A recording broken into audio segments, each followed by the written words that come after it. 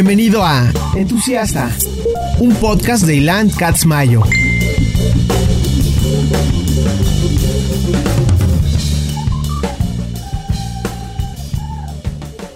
Entusiasta es patrocinado por Skullcandy. Grandes earbuds, grandes audífonos, gran producto, se los recomiendo ampliamente.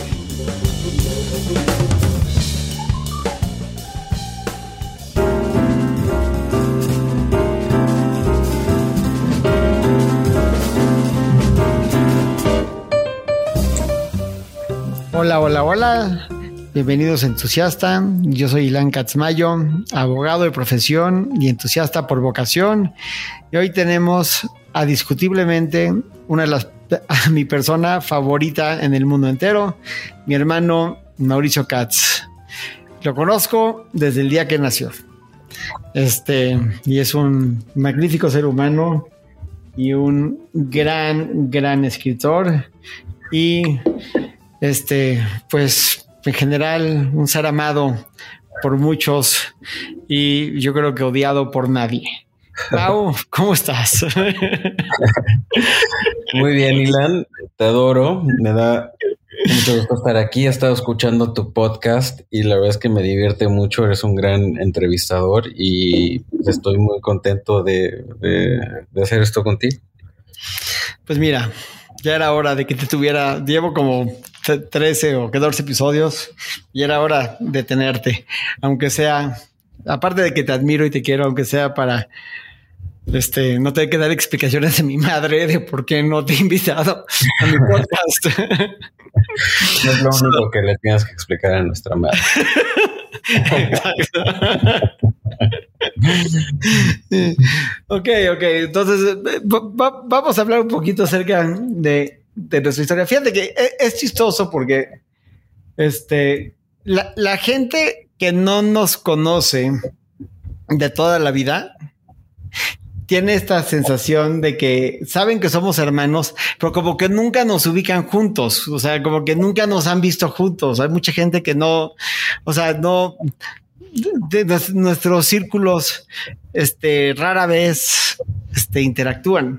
Entonces, pues es raro, ¿no? O sea, es como que this thing que estamos cerca, pero como muy, no sé, un poco distantes. Tú vives allá en Los Ángeles, donde eres un magnífico y exitoso escritor. Yo soy muy metido en lo mío, pero pues la gente que realmente me conoce y sabe que te admiro y te adoro y que eres muy importante para mí, aparte que eres mi hermano. Pero sí quiero decir que uno de mis grandes placeres, tal vez de mis placeres más grandes en la vida, es hacerte reír. Que aparte es muy difícil hacerte reír, porque 8 de cada cosas que te digo piensas que son una pendejada. 2 son brillantes. 8 son una pendejada. ¿No?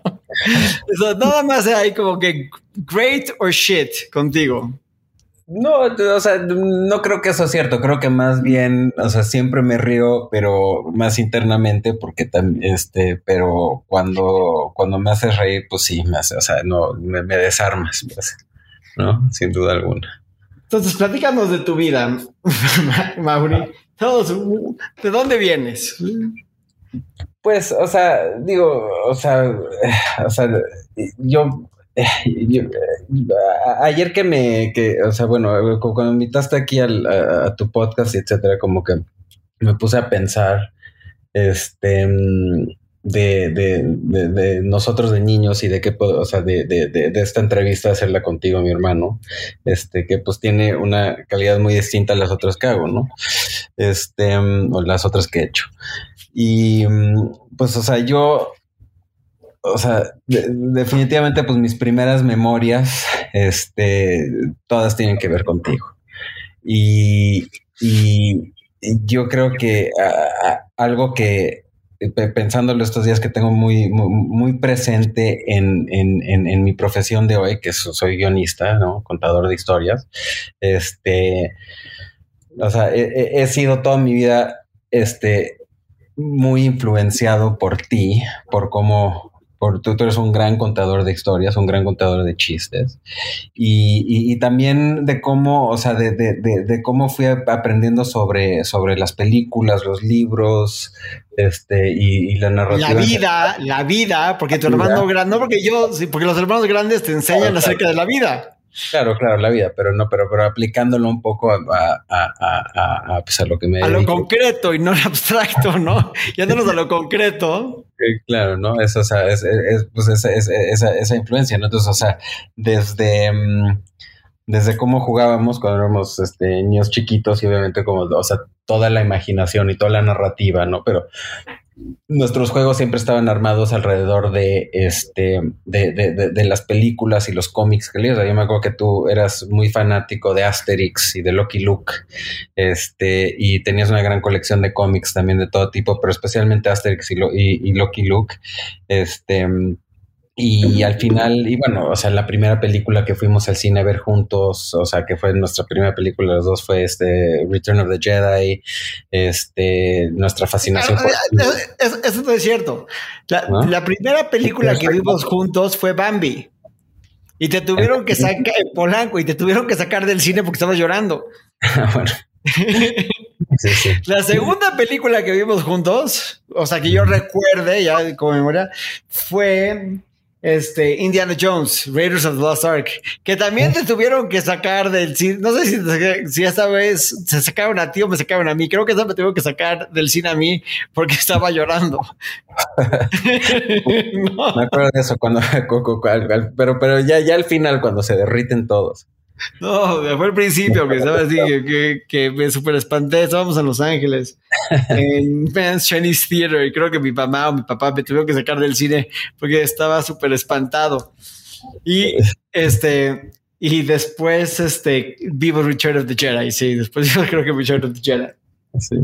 Bueno, pues todo eso como que pues informaba en la manera que jugábamos y en la imaginación que jugábamos, y me acuerdo de esta cosa que contamos que tú, que cuando jugábamos, tú, siempre era un escenario de una narrativa de los buenos y los malos, ¿no? Y los buenos siempre ganan y los malos siempre pierden, ¿no? Y tú y pues tú siempre eras el bueno porque tú siempre tenías que ganar, y yo te decía, soy grande. Claro, pero yo te decía, oye, pues, creo que es justo que al menos una vez o de vez en cuando me toque a mí ser el bueno y ganar, ¿no? Y tú al tiro me amenazabas que si iba a ser así, que mejor preferías no jugar, ¿no? Entonces no juego. Y yo pues me sacaba mucha de onda y te decía, no, perdón, pero bueno, yo soy el malo y juguemos, ¿no? Pero pues algo que me tenía afligido. Y un día, nuestro papá se me acercó y, o sea, no sé si lo vio o se lo consulté o qué pasó, pero se me acercó y me dijo, oye, te voy a decir algo, te voy a decir una verdad. Si Lan no juega contigo, entonces no tiene con quién jugar. Entonces la próxima vez que diga que no juegas y tú eres el bueno, pues dile que no juegue y a ver qué pasa. O sea, call his bluff, ¿no? Y a mí fue como un estallido de se me cambió la realidad. Te empoderaron, estabas empoderado. Pero no podía creer que así, que las cosas podían ser así, ¿no? Que yo tenía cualquier tipo de agencia. Y me acuerdo de anticiparlo y estar nervioso y estar excitado y estar como ¿qué va a pasar? ¿No? Pero me acuerdo, llegamos, y tú dijiste, bueno, vamos a jugar y esto es así, y tú vas a ser el malo, yo voy a ser el bueno, y porque como que inventábamos el mundo en el que íbamos a estar jugando. Y pasó lo mismo. Yo te dije, oye, ¿sabes qué? Si yo me toca ser el bueno, ya, me toca ser el bueno y me toca ganar. Y tú me dijiste lo mismo, viste, no, si no juego. Y entonces yo te dije, pues entonces no juegues. Y me volteé y me fui. Y me dio un sentimiento de satisfacción, inconmensurable. Y después, ¿qué pasó, Mauricio? Dile a todo el mundo, ¿qué pasó después? Después agarraste una un rifle que teníamos. Que un rifle de juguete. Un rifle de juguete, pero era de metal, era pesado y de madera. Y me lo aventaste en la cabeza y me descalabraste. Y aprendiste una lección muy importante, ¿no, Mauricio? Pero ahí no acaba la historia.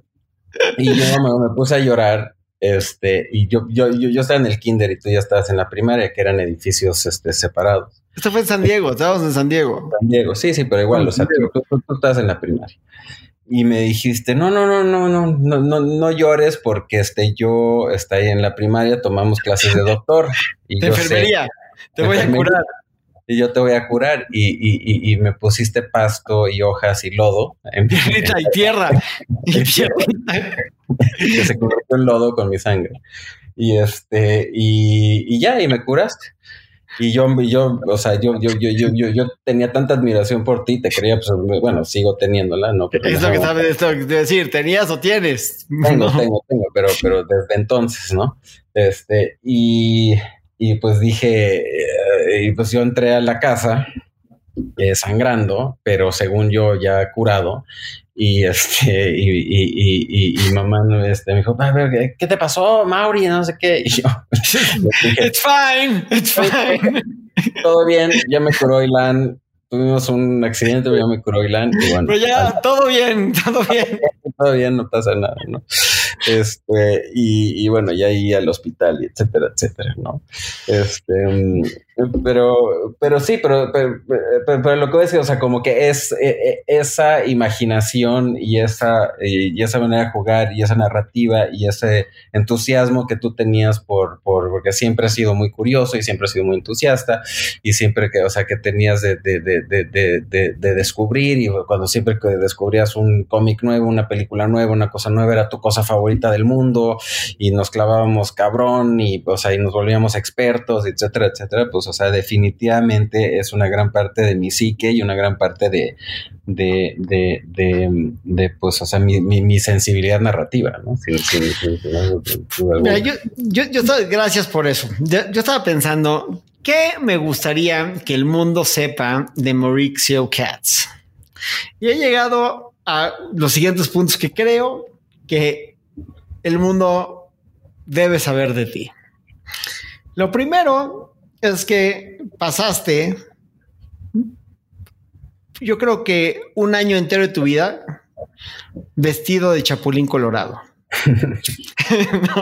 No, si ves fotos de Mauricio de los 3 a los 4 años, está en todas las fotos disfrazado de Chapulín Colorado, que eso está muy padre. Lo segundo es que tenías una cobija que llevabas a todos lados, que no había forma de separarte de la cobija y que la solución para quitarte la cobija, porque mi tío Goyo, nuestro tío Goyo, tu tío y mi tío, es una eminencia en la psiquiatría infantil, le dijo a nuestros papás cómo quitarte la cobija, tu security blanket, y te fueron cortando la cobija cuando dormías, hasta que nada más quedó como que un pequeño trapo de cobija y tú en tu mente de niño de 4 años o de 5 años no podías entender qué le estaba pasando a esta cobija que mágicamente se estaba encogiendo hasta que pues así dejaste la cobija. Entonces tenías un oso que ya estaba deshecho, que se llamaba Buba, que era un oso que muy pequeño, eso que el mundo lo debe saber de ti. Otra cosa que quisiera que el mundo supiera de ti es que estabas obsesionado con Drácula y que un día en una vacación de familia viste a Drácula en Universal Studios y fue tal tu impresión que te caíste y te rompiste la cara y acabaste con puntadas en la barba en el hospital. Eso es un dato importante, yo creo, que tu vida. Y por último, creo que el dato más relevante de tu vida es que yo creo que la época que más aprendiste de cine y la época que más consumiste libros y cultura fue por un mal de amores, que estuviste todo tu último año de high school, de prepa, encerrado en tu cuarto para empezar, quiero decir que eras gordo y saliste de este mal de amores muy flaco, o sea, de muy gordo a muy flaco, con una dieta estricta de tacos de pollo. Solamente comías tacos de pollo. Una vez al día. Que era por ahí de las 5 de la tarde cuando te salías de tu cuarto y veías DVDs toda la noche y dormías todo el día. Y lo que es increíble de esta historia es que no solamente no te corrieron del americano, porque no fuiste al colegio americano todo el año. O sea, estuviste todo el año deprimido en cama. No solamente no te corrieron, sino todos los maestros te defendieron para que no te corrieran, porque estaban todos sumamente enamorados de ti. Es cierto. Entonces, ¿sabes qué? Ahorita que contaste lo de la cobija, me dio, o sea, sentí una tremenda angustia en mi pecho, así, o sea, creo que creo que esa técnica no es muy buena, no, por favor, los padres que escuchan esto no la apliquen, porque no sé qué tan bien me hizo esa sensación de que el security blanket se fue desapareciendo, pero pues sí, esos son ahí está, eso es todo lo que hay que saber de mí, lo que acabas de decir. Son cosas muy importantes de ti. Ahora, acerca de este año que viviste en esta cueva de tu cuarto ahí en donde vivíamos y veías DVDs y tenías una gran colección de DVDs.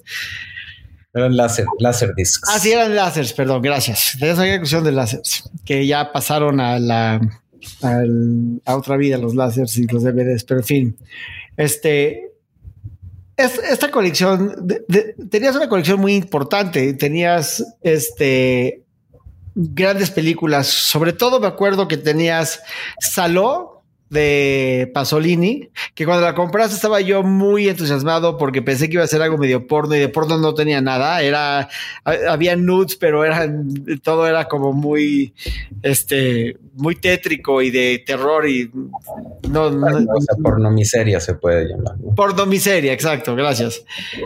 Pero también tenías no pornomiseria, torture porn. Torture porn, but it wasn't really o sea, no era porn, era terrible, era horrible. Pasó, digo, era así como muy tétrico. También tenías una película dos películas que a la fecha son de mis dos películas favoritas ever. O sea, wow, que me encantan. Night on Earth de Jarmusch, que es, para los que no la han visto, véanla. Jim Jarmusch es esta película que se llama Night on Earth, que son 5 taxis en 5 ciudades del mundo en diferentes horarios. No, al mismo tiempo. Al mismo tiempo, pero diferentes. El reloj se regresa cada episodio y están sucediendo al mismo tiempo cada viaje en taxi, ¿no? Y así es la relación que se crea entre el chofer del taxi y el pasajero. Que es Los Ángeles, Nueva York, París, Roma y Helsinki. Que gran película, sobre todo la parte de Roma, que es el episodio con Roberto Benigni, que es así como wow. Y Leolo. Sí. Es la otra película. Sí. Leolo es esta película. Go ahead. Sí, es una película que no la he visto en mucho tiempo, pero fíjate que es una como referencia constante para mí. Es una película de un gran cineasta canadiense-francés que murió muy joven. Nada más hizo un par de películas, y Leolo es una película desde el punto de vista de un niño en una familia que todos acaban del manicomio. La película es medio fuerte, pero también es muy fantástica y muy hermosa. Es fuerte, pero es muy hermosa. Es muy hermosa. Tiene un todo el punto de vista del niño que está tratando de no volverse loco a través de porque él sueña, ¿no? Y su mantra es porque yo sueño, entonces yo no estoy loco. Y tiene una imaginación hiperactiva. De hecho, él dice que también para separarse de su familia, que él no es hijo de su padre. inclusive, porque él ve a su padre como un bruto, ¿no? Y entonces él tiene la teoría de que un día su mamá, que es una mujer, una actriz muy gorda, robusta, está en un mercado. Y en ese mercado hay un vendedor de jitomates italiano que se está masturbando atrás de los jitomates, pues viendo a una mujer muy voluptuosa y y termina, por decir una cosa, o sea, se eyacula, que es el término correcto, eyacula. En un jitomate, y la mamá tiene un accidente y se cae encima de los jitomates y después la penetra el jitomate. Después va al doctor, al ginecólogo, porque tiene algo adentro de su vagina y le saca este jitomate, jitomate que según que había pasado inadvertido y dentro de la señora. Sí, y según Leolo, así, su padre es el italiano. Siciliano, era siciliano. El siciliano. Cuando le decían Leo, él decía, no me llamo Leo, me llamo Leolo. Claro, pero él se llama Leo, Lozón, pero es Leo Lozone, él dice, ¿no? Y también hay otra cosa que, de hecho, el otro día en el cuarto escritor que estoy ahorita, referencié al hablar de un personaje que también me encanta, que es el hermano mayor. Es muy flaco, ¿no? Y le hace bullying otro niño. Y entonces empieza a hacer pesas, ¿no? Empieza a, o sea, llena porque lo bulean el hermano grande de Leolo, que es víctima de un bully, bueno, sí, de un bully que es como muy, muy gangsteril, muy terrible, ¿no? Sí, como hay un maleante ahí, ¿no? Un maleante en las calles de Montreal. Sí, y entonces el hermano se pone llena unas cubetas de cemento y se pone... Ve una ad de Charles Atlas o de esos viejos y se pone súper mamado, pero súper mamado, se pone como Schwarzenegger. Exacto. Y se puede, pero o sea, cambian de actor, obviamente, a un actor, pero así como Hulk, ¿no? Como Hulk. Sí, y va por el mundo y es una mole y es bien bonito porque hay un aparte es bien bonita la película porque tiene un voiceover de Leolo, pero ya es de un viejo, de un señor, sí, un señor, y su entonación, su cadencia es muy grave de Leolo de adulto, digamos, y ya habla de la mole, de su hermano, de que nadie lo va a tocar, o sea, preciosamente escrito el voz en off, muy muy poético. Pero es devastador porque en un momento se vuelven a encontrar a este bully. Se enfrenta a su bully. El bully lo empieza a bullear otra vez, se enfrenta al bully y no puede. Y no hace nada. Y de hecho el bully se le pone enfrente y le enseña su músculo al hermano de Leolo. Le dice, ve lo fuerte que estoy. Y agarra el se le queda viendo y le mete un madrazo en la cara y se pone a llorar el hermano de Leolo todo mamado. Se pone a y no hace nada, ¿no? Sí. Que es devastador y precioso y, o sea, como que, o sea, poético. Poético. Es un gran momento y un gran personaje, ¿no? Porque, o sea, habla mucho como del niño interno y las inseguridades y los traumas que tenemos que no, o sea, que por más que te pongas mamado por afuera, seguir todo. La fortaleza es interna, la fortaleza no es externa. Exactamente, ¿no? Y otra cosa de Leolo que me gusta mucho es que el papá piensa que todos los males salen con la caca, o sea, que se da su popó. Entonces los estaba fiscalizando todas las noches para ver si fueron a hacer popó o no fueron a hacer popó, y luego no podía hacer popó, entonces le compraba la popó a su hermana. Sí, le cobró lo. No, porque es horrible, porque aparte el papá, o sea, como está tan convencido que, o sea, como mi mamá. ¿Que la curas para hacer popó? Sí, o sea, que es a shit a day keeps the doctor away, ¿no? Claro. Y entonces cuando no podían hacer cuando no podían hacer popó, llegaba con no es un embudo, pero es como para baste la comida, ¿no? Una cosa de succión. para cocinar, ¿no? Y pues, o sea, le succionaba por el ano para sacar la caca. Y le va y le compra, y aparte es muy bonito eso, porque y es el tono súper fantástico que tiene la película, porque la hermana a cual le compra la caca, él se la vende se la intercambia si recuerdo bien, por caracoles, ¿no? Sí, porque Sí, porque ella tiene como un fetiche por caracoles y tiene como una cuevita donde vive y es la reina y así es magnífica esa película, muy, muy porque olvidada. Sí, loca la hermana, o sea, todos se van quedando locos. Sí, todos acaban en el manicomio en algún momento, ¿no? El hermano acaba en el manicomio después de este incidente. O sea, después de que lo madrea el bully. Es muy trágica la película, pero realmente es hermosa. Pero es muy tierna, porque hay esas escenas tanto de la mamá y el papá que aman a Leolo, y Leolo ama a sus papás. El problema de Leolo no es que... Mamá más, ¿no? Es con la mamá realmente, ¿no? Pero no es que ellos rechacen, no es que Leolo rechace a su familia, Leolo rechaza su realidad, porque vive en un mundo muy gris, y él sabe que hay algo más. Inclusive él se hace amigo de un señor que él, cuando lo presenta, dice, este cuate es el apepenador de libros, de sueños, de ideas, es la reencarnación del Quijote. Sí, exacto. Que es como el que también lo saca y lo mantiene leyendo, y como el mentor que le dice, o sea, que lo expone a arte y a ideas, ¿no? Lo nutre. Lo nutre, sí. Sí, yo de hecho, Leolo la vi, como muchas películas, como No eran artistas que mencionas en esa época, la vi en el cine latino en la Ciudad de México, en la muestra de la Cineteca de ese entonces. Y ahí vi un montón de películas. Y esta colección de Laserdiscs, me la compré porque agarré el dinero que me regalaron de mi bar mitzvah, y lo usé todo en comprarme esta colección de películas que fue mi educación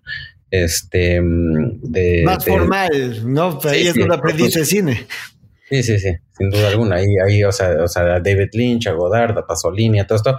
Cosas Tarantino, que no sabía. teníamos Reservoir Dogs, la teníamos ahí, y Pulp Fiction. Pulp Fiction la vimos en la Cineteca y después la compramos y la veíamos. Eso vino después, pero como esa primera tanda que me compré, o sea, mucho no sabía, nada más estaba el Criterion Collection que ya estaban haciendo láseres y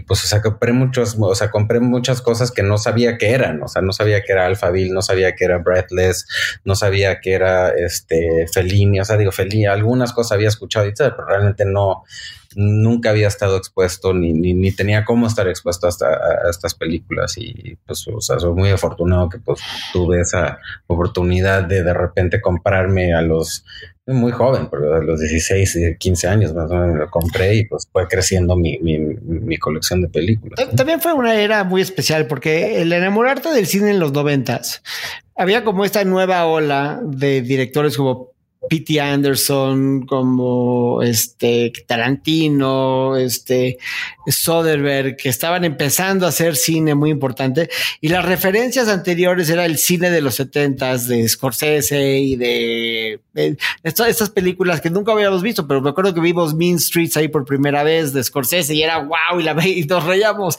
Cada palabra que salía de la boca de los gordos de Mean Street, nos moríamos de la risa y nos parecía lo más inteligente del mundo, y a su vez nos fueron llevando a la nueva ola francesa y a Bergman, y había películas que ni nos gustaban pero admirábamos, como de Bergman, El séptimo sello, ¿no? A mí me gustaba esa película, pero pues eran más de huevita, ¿no? En ese entonces. Eran de hueva.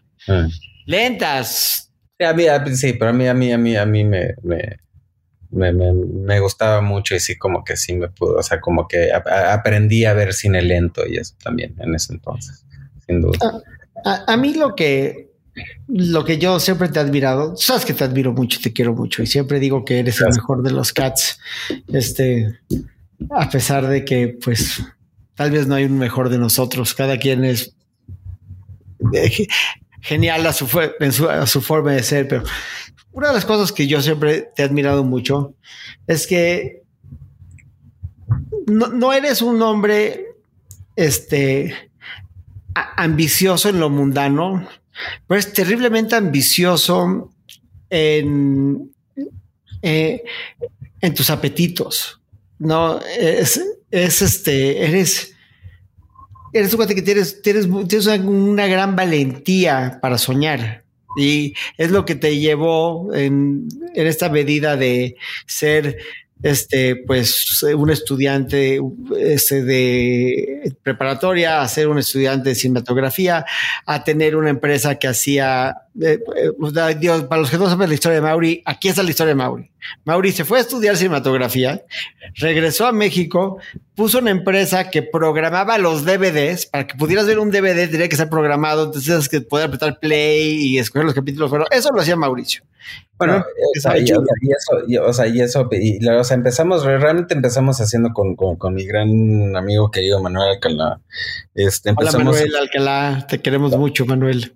Empezamos haciendo juegos interactivos para el Museo del Niño y por X o Y acabamos haciéndole el DVD a Alfonso Cuarón de Y tu mamá también, y Alfonso, siendo un pues muy micromanager, muy meticuloso en todo, pues trató ese DVD de Y tu mamá también como cualquier cosa de la película, como cualquier película. Y también hicimos la página de internet y nos metimos mucho al diseño de la publicidad, aunque no hicimos todo eso. Pero esa experiencia con Alfonso, y después empezamos a trabajar en ese entonces con OmniLife y con la disquera que tenía Alfonso con Camilo Lara de Suave, y etcétera, etcétera. Pero esa experiencia, no solamente, como hicimos el DVD para Alfonso y nos pagaron muy bien, pudimos comprar muchos fierros, y ahí nos pusimos a hacer DVDs, que era pues realmente de lo que se llama la autoría de DVD, que era hacer los menús y etcétera, etcétera. Y hacíamos de todo y trabajamos principalmente con distribuidores de cine, y cuando nos tocaba con el director y hacer los extras, etcétera, etcétera. Ninguna experiencia fue tan grande ni gratificante, ni aprendimos tanto cómo trabajar con Alfonso. Porque Cuarón era el único que le importó. Nadie más le importaba. A todos les importaba, pero pues Cuarón es Cuarón, ¿no? Cuarón es Cuarón. Y sí, efectivamente, entonces ahí, pero era muy padre porque también en ese entonces, como nosotros teníamos los fierros y éramos muy jóvenes, estábamos en nuestros 20 y pocos, todos nuestros amigos que hacían arte, cine, etcétera, etcétera, venían a nuestras oficinas a usar nuestros fierros porque no les cobrábamos, ¿no? O sea, nosotros ganábamos dinero haciendo y también ahí trabajaba Andrés Almeida con nosotros en ese entonces de diseñador, pasó muchísima gente ahí, Miguel Calderón venía a hacer cosas, hicimos una película que yo se la fotografié y etcétera. Entonces, Dramamex, fue Dramamex, ¿no? No, La discípula del velocímetro. Esa era de Manuel Calderón. De Miguel Calderón, perdón. Sí, de Miguel. Sí. Y hicimos postproducción, hicimos un piloto de televisión también con Carlos Cuarón en el mundo de Anhelo, que se llama de las Chivas, con Gibran Asuad y Zulu y Gaba, un grupo increíble de gente. Y fue muy divertido, pero lo que yo más me acuerdo de esa época y lo que más lo más bonito de toda esa época fue eso, era como que nuestra oficina con las cámaras y los decks y los monitores y las tarjetas de video y etcétera, era un centro creativo. Así es lo que yo iba a decir. Judo, pues se llama Judo Media, y después Videódromo era para la escena del cine, lo que tal vez era la panadería para la escena del arte. Era el hangout. Sí, de cierta manera, sí, sin duda. Y Videódromo especialmente, ¿no? Porque pues Videódromo en su momento pues venía Fernando Emke, Michel Franco y Rodrigo Pla, todo mundo pasó. Ya nos brincamos, pero cuando estabas todavía en Judo, hiciste Videódromo, que era el videocentro de cine de arte de México, el más chingón, que estaba ahí en la Condesa. Sí, en ese entonces era muy difícil ver una película de Kurosawa o de Fellini, etcétera, etcétera. Entonces también con Manuel y con mis grandes amigos los Cerrillo, y José León, La China y Juan Cristóbal, pusimos Videódromo y abrimos, me acuerdo que, o sea, mi ambición, todavía abrimos con VHS y mucha gente fue comprando, vendíamos también reproductores de DVD, y mucha gente hizo la transición a DVD por Videódromo y empezamos más o menos, yo ya tenía muchas películas mías que las puse ahí, tenía más o menos como 700 películas, una cosa así en DVD. Pero me acuerdo que abrí creo con 2.500 películas, 3.000 películas, algo así. Y para cuando cerré 10 años después, habíamos acumulado como 20.000 títulos, ¿no? Y era un lugar realmente increíble. Y era el único lugar donde podías ver, pues de todo tipo de cine, ¿no? Entonces, y la gente venía desde satélite a rentar películas. Sí, de todos lados. Habían penalizaciones por entregar las películas tardes y todo eso, como eran los videoclubs en ese entonces. Y sí siento que para la comunidad, no nada más de cine, pero o sea, en México, fue una gran cosa y, o sea, y influenció a mucha gente se conoció ahí, y también fue algo magnífico, porque también inclusive la curaduría de las películas que le hacíamos entre todos, incluyendo la gente que trabajaba ahí, pero también en los usuarios, en los clientes, ¿no? Ellos pedían y, o sea, y las tendencias y los animes, las cosas que quizás yo no tenía tanta afición hacia ellos, pero se fue haciendo una gran curaduría que era muy, muy orgánica y de todos los que aprovechamos ese momento de Videódromo. De ahí pasas a tener una distribuidora de cine que al principio te fue muy bien con películas orientales de gore, pero lo que es para mí importante de esa historia es que cuando truena tu negocio, el hecho de fracasar en la distribución de cine, que estabas en los cuernos de la luna, me acuerdo que hicimos una premier con Gael García impresionante, fue como la mejor, no, era como la noche de tu boda, o sea, era así, wow, no, y después quiebras, truenas, o sea, te va súper mal. Y porque truenas y tienes que decidir qué vas a hacer, te vas convirtiendo lentamente en guionista y hoy eres un gran guionista. Y a veces pienso que, o sea, ahora que pienso en eso, digo, la bendición de nuestros fracasos, ¿no? O sea, ese fracaso fue una bendición. Sí, sin duda, es lo mejor que me pudo haber pasado. Obviamente en el momento no se sintió así, porque no nada más quebré, o sea, me fui a la bancarrota y me endeudé mucho y fue una época de muchísimo estrés. Y fue una película, esa misma película, la de Michel Gondry con Gael. Digo, fue una serie de películas, pero fue esa la que realmente me quebró. La aposté muy fuerte. Y fue lo mejor que me pudo haber pasado. La verdad es que ahí yo le debo mucho a mi gran amigo Gerardo Naranjo, un gran director de cine. Y se lo debo porque él es el que realmente me envalentonó. O sea, yo no sentía que yo lo podía hacer, ¿no? Y, o sea, y siempre, o sea, como que, y me costó mucho trabajo como convencerme que yo podía ser un guionista. Y realmente fue con Gerardo, dije, o sea, y la ética de trabajo de Gerardo es, o sea, inhumana, o sea, no, es una persona que nunca para de crear y nunca para de trabajar y etcétera, etcétera. Y me jaló con él y él es el que me lo dijo. Él me dijo, esto es lo mejor que te puede haber pasado porque tú no estás muy en el lado de la industria, del negocio, etcétera, pero tú eres creativo. Y vámonos, hay que poner una oficina y hay que escribir guiones. Y escribimos muchos guiones, escribimos una serie sobre Acapulco, un remake de una serie. Gerardo había hecho ya su Dramamex que también distribuí con Tarantula y también me contribuyó a mi fracaso, a mi fracaso económico. Gracias, Gerardo Naranjo. Pero también Gerardo ya había hecho Voy a explotar, que es una película que a mí me encanta, preciosa.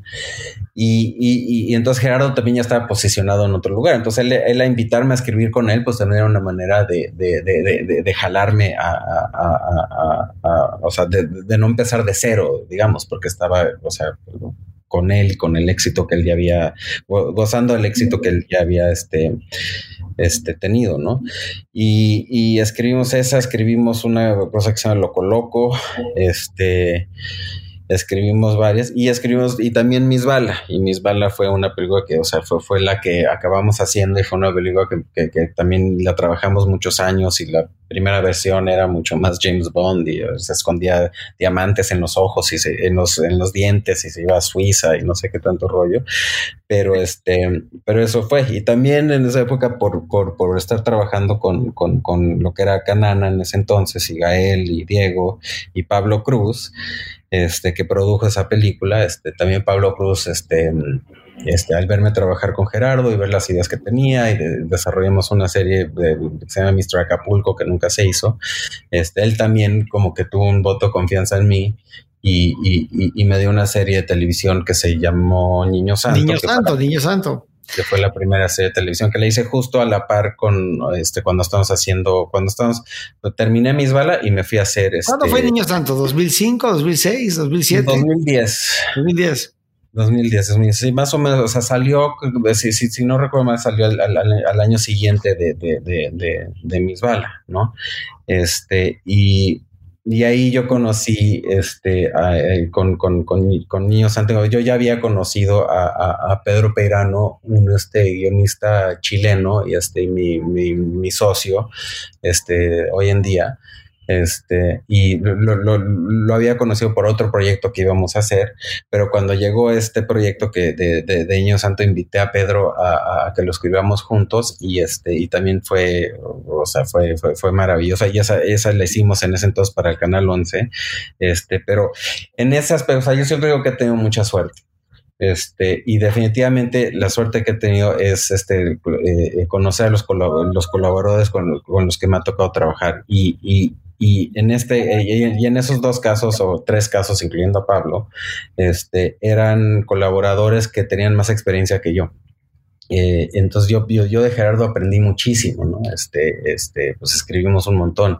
Y de Pedro, que pues ya había hecho él su show de títeres 31 minutos, etcétera, etcétera, aprendí también muchísimo porque él llevaba muchos años de experiencia, etcétera. Entonces, en eso, o sea, siento que mucha de la suerte que he tenido es encontrar los colaboradores con los que he podido trabajar y lo que he podido aprender de ellos, ¿no? Sí, pero sí, y bueno, y a partir de Misbala y Niño Santo, pues ya ahí, pues, o sea, pues ya era un guionista. ¿Y cómo te sientes cuando ves para atrás y ves lo que era Niño Santo? O sea, ¿crees que hoy lo harías mejor o crees que fue perfecto y que, o sea, cuando ves tu primera serie? Yo estoy muy orgulloso de Niño Santo. Y Niño Santo es una serie que sacamos antes de Netflix, antes de los streamers, todo esto para Canal 11. También tenía un público reducido, pero también fue mucha suerte. Si hubiera estado en Netflix, hubiera sido un putazo. Te hubiera ido increíble, porque tenías super actores, muchos valores de producción, la historia estaba increíble, era medio entre Lost y, o sea, estaba muy raro, pero estaba muy padre. Sí, la verdad es que sí, o sea, yo estoy súper orgulloso y de esa serie, creo que es muy buena.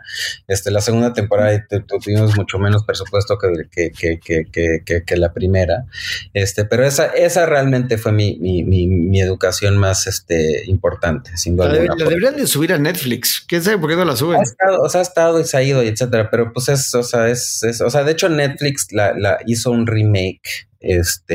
Nos compraron los derechos, hicieron un remake brasileño y se llama El Elegido y el remake está en Netflix. Tuvo mucho éxito en Brasil, pero bueno, para ese mercado. Pero, o sea, fuimos muy pocos, incluidos como Lemon Films y Patricia Arriaga y su hijo Alan Page, y Corazón, pero fuimos muy pocos los que pudimos hacer series en ese entonces en el Canal 11, que era una cosa muy rara, porque pues básicamente era HBO hacía una que otra serie, pero muy pocas, y Sony hacía una que otra ahí, pero fuimos los únicos que pudimos, antes de que llegaran los streamers y todo eso, hacer una serie en el modelo americano, de 1 hora, pocos episodios, más, lo que me refiero es no hacer telenovelas. Yo nunca tuve que hacer telenovelas, ni pasé por la telenovela, ¿no? Gracias a Dios. Gracias a Dios. Y curiosamente me fui de México porque me invitaron a venirme a Los Ángeles, etcétera, pero también porque era muy difícil ser guionista en México, ¿no? Era mal pagado, ¿no? Y escaso el trabajo, ¿no? Sí, pero también se da otra cosa que creo que es muy importante, que es que hoy por hoy, desde la época de Los Sopranos en adelante, que antes del streaming, pero más con el streaming, obviamente, el medio más importante en el mundo es la televisión. Lo que el cine era en los 80s y los 90s, y antes, vamos a decir de los 60s en adelante, es lo que es la televisión hoy. Es donde hay, aparte de que, pues como son muy largos las series, pues hay esta oportunidad de hacer estos arcos enormes que tienes, pues, miles de personajes sumamente ricos y tienes, otras cosas. Pero hay otra cosa también que me gusta de la televisión versus el cine, que es que en la televisión el rey es el escritor. El escritor es el que produce, el que manda, el jefe de la oficina es un escritor. En el cine, el jefe de la oficina es un director. Tiene mucho menos tiempo, tiene un presupuesto, tal vez una película se gasta en $100 millones. Y en una serie se gastan $100 millones, pero en una serie te dan 10 o 20 horas de producto y en una película te dan, pues, tal vez 2 horas de producto y $20 millones tal vez se lo gastaron en un actor. Sí, depende y está cambiando, y ahorita definitivamente es más fácil levantar una serie de televisión que una película. Se están haciendo más series de televisión que películas, y también con la saturación ha cambiado un poco, pero lo que dice es cierto. HBO en su momento con Los Sopranos, 6 Feet Under, y The Wire, ¿no? Cambiaron todo y elevaron la televisión realmente a un arte más novelístico, ¿no? Y precisamente porque te da la experiencia, te da la oportunidad de meterte a fondo a personaje, ¿no? Y efectivamente, y tiene mucho que ver con cómo funcionan los gremios aquí, pero el escritor siempre fue, digamos, siempre estuvo un poco resentido de cómo se le trató en el cine. Entonces, las reglas de los gremios de la televisión, los escritores acapararon la televisión. Pero no solo eso, sino porque el escritor tiene que llevar estos arcos durante mucho tiempo y muchas horas, ¿no? Entonces, tú cuando haces una película, pues puede ser que tú tienes 8 semanas para filmar 90 páginas, por decir una cosa. Entonces lo puedes hacer mucho más detenido y tener mucho más atención a detalle, que en la televisión no puedes hacer, porque ahí tienes que generar, si con suerte, tienes 7 días para filmar 50 páginas, ¿no? Entonces tienes que sacar muchas páginas al día, y etcétera, etcétera. Entonces es distinto. Pero efectivamente, como con Los Sopranos, esta cosa de que pues te enamoras de Los Sopranos porque pues estuvimos 5 o 6 años siguiendo a la familia, viendo, los niños. No es nada más eso, no es nada más la cercanía con la familia, sino es que todas estas series que son importantes, sobre todo The Wire, que creo que es la mejor serie menos vista de la historia de la televisión. Es como brillante, pero nadie la ha visto, ¿no? Sopranos, Game of Thrones, The Leftovers, estas series tienen la profundidad de Shakespeare. Son wow, a veces son El Padrino, a veces son Shakespeare, a veces estás viendo Macbeth. Son las dimensiones, la profundidad, la textura, es de lo mejor que hay en la historia de la cultura. Brillantes. Y aparte vas de la mano. Yo me acuerdo de esas sensaciones de cuando terminas de ver Los Sopranos o te acababas el DVD y tienes que esperar a que vuelvan a salir. Era como cortar con una novia. Es terrible, ¿no? Decir, puta, ya se acabó ahora, no voy a ver a Los Sopranos hasta quién sabe cuándo. ¿Ahora qué hago? Ya nunca voy a volver a amar a nadie más. Exactamente, no volveré a amar, jamás. Sí. No. Jamás. No. Y la verdad es que sí, yo hace unos años me volví a echar Los Sopranos con Gina y decía, es que de veras sí, esto es impresionante, o sea, esto es increíble lo bien hecho que eso está. No, inclusive cuando piensas en Game of Thrones, de lo bien que estuvo Game of Thrones, el final de Game of Thrones que te decepciona un poco, ¿no? Te estás esperando algo. El peor final de jamás, ¿no? Pero sí. No podría haber algo peor, ¿no? Sí. Tan mal ejecutado. Pero piensas en el final de Los Sopranos y dices, es un poquito anticlimáctico, pero es perfecto. O sea, no, todo es perfecto. Es poético, es perfecto. Es así como que no, o sea, al final de Los Sopranos, o sea, no importa hasta cuándo Tony is gonna get away with it. Siempre vive con un target in his back, ¿no? Siempre, él y su familia, ¿no? Pues, o sea, en cualquier momento se puede terminar. O sea, en cualquier momento It's over. Cae la tragedia, ¿no? It's over. Bueno, pues tú y yo tenemos mucho que platicar. Yo te diría que tendríamos que hacer el episodio 1 y 2 porque no nos alcanza 50 minutos para hablar de todas las cosas que tenemos que hablar. Pero, pues no está mal para el primer episodio de los Fabulous Cats Brothers, ¿no? Encantado, cuando quieras, yo feliz. Tenemos de subir a Galia, pero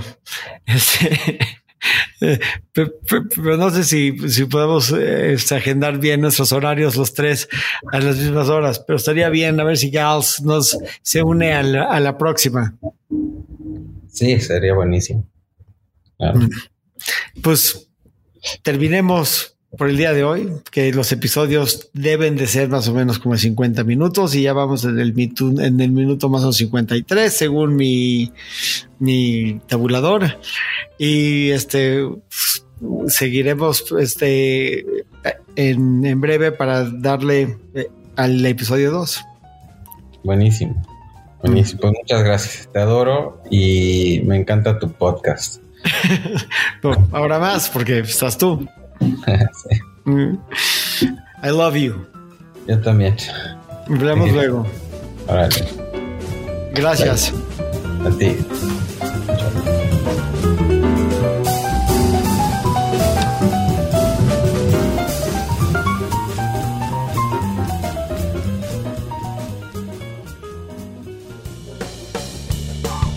Entusiastas patrocinado por Skullcandy. Grandes earbuds, grandes audífonos, gran producto, se los recomiendo ampliamente. Entusiasta, un podcast de Ilan Katz-Mayo.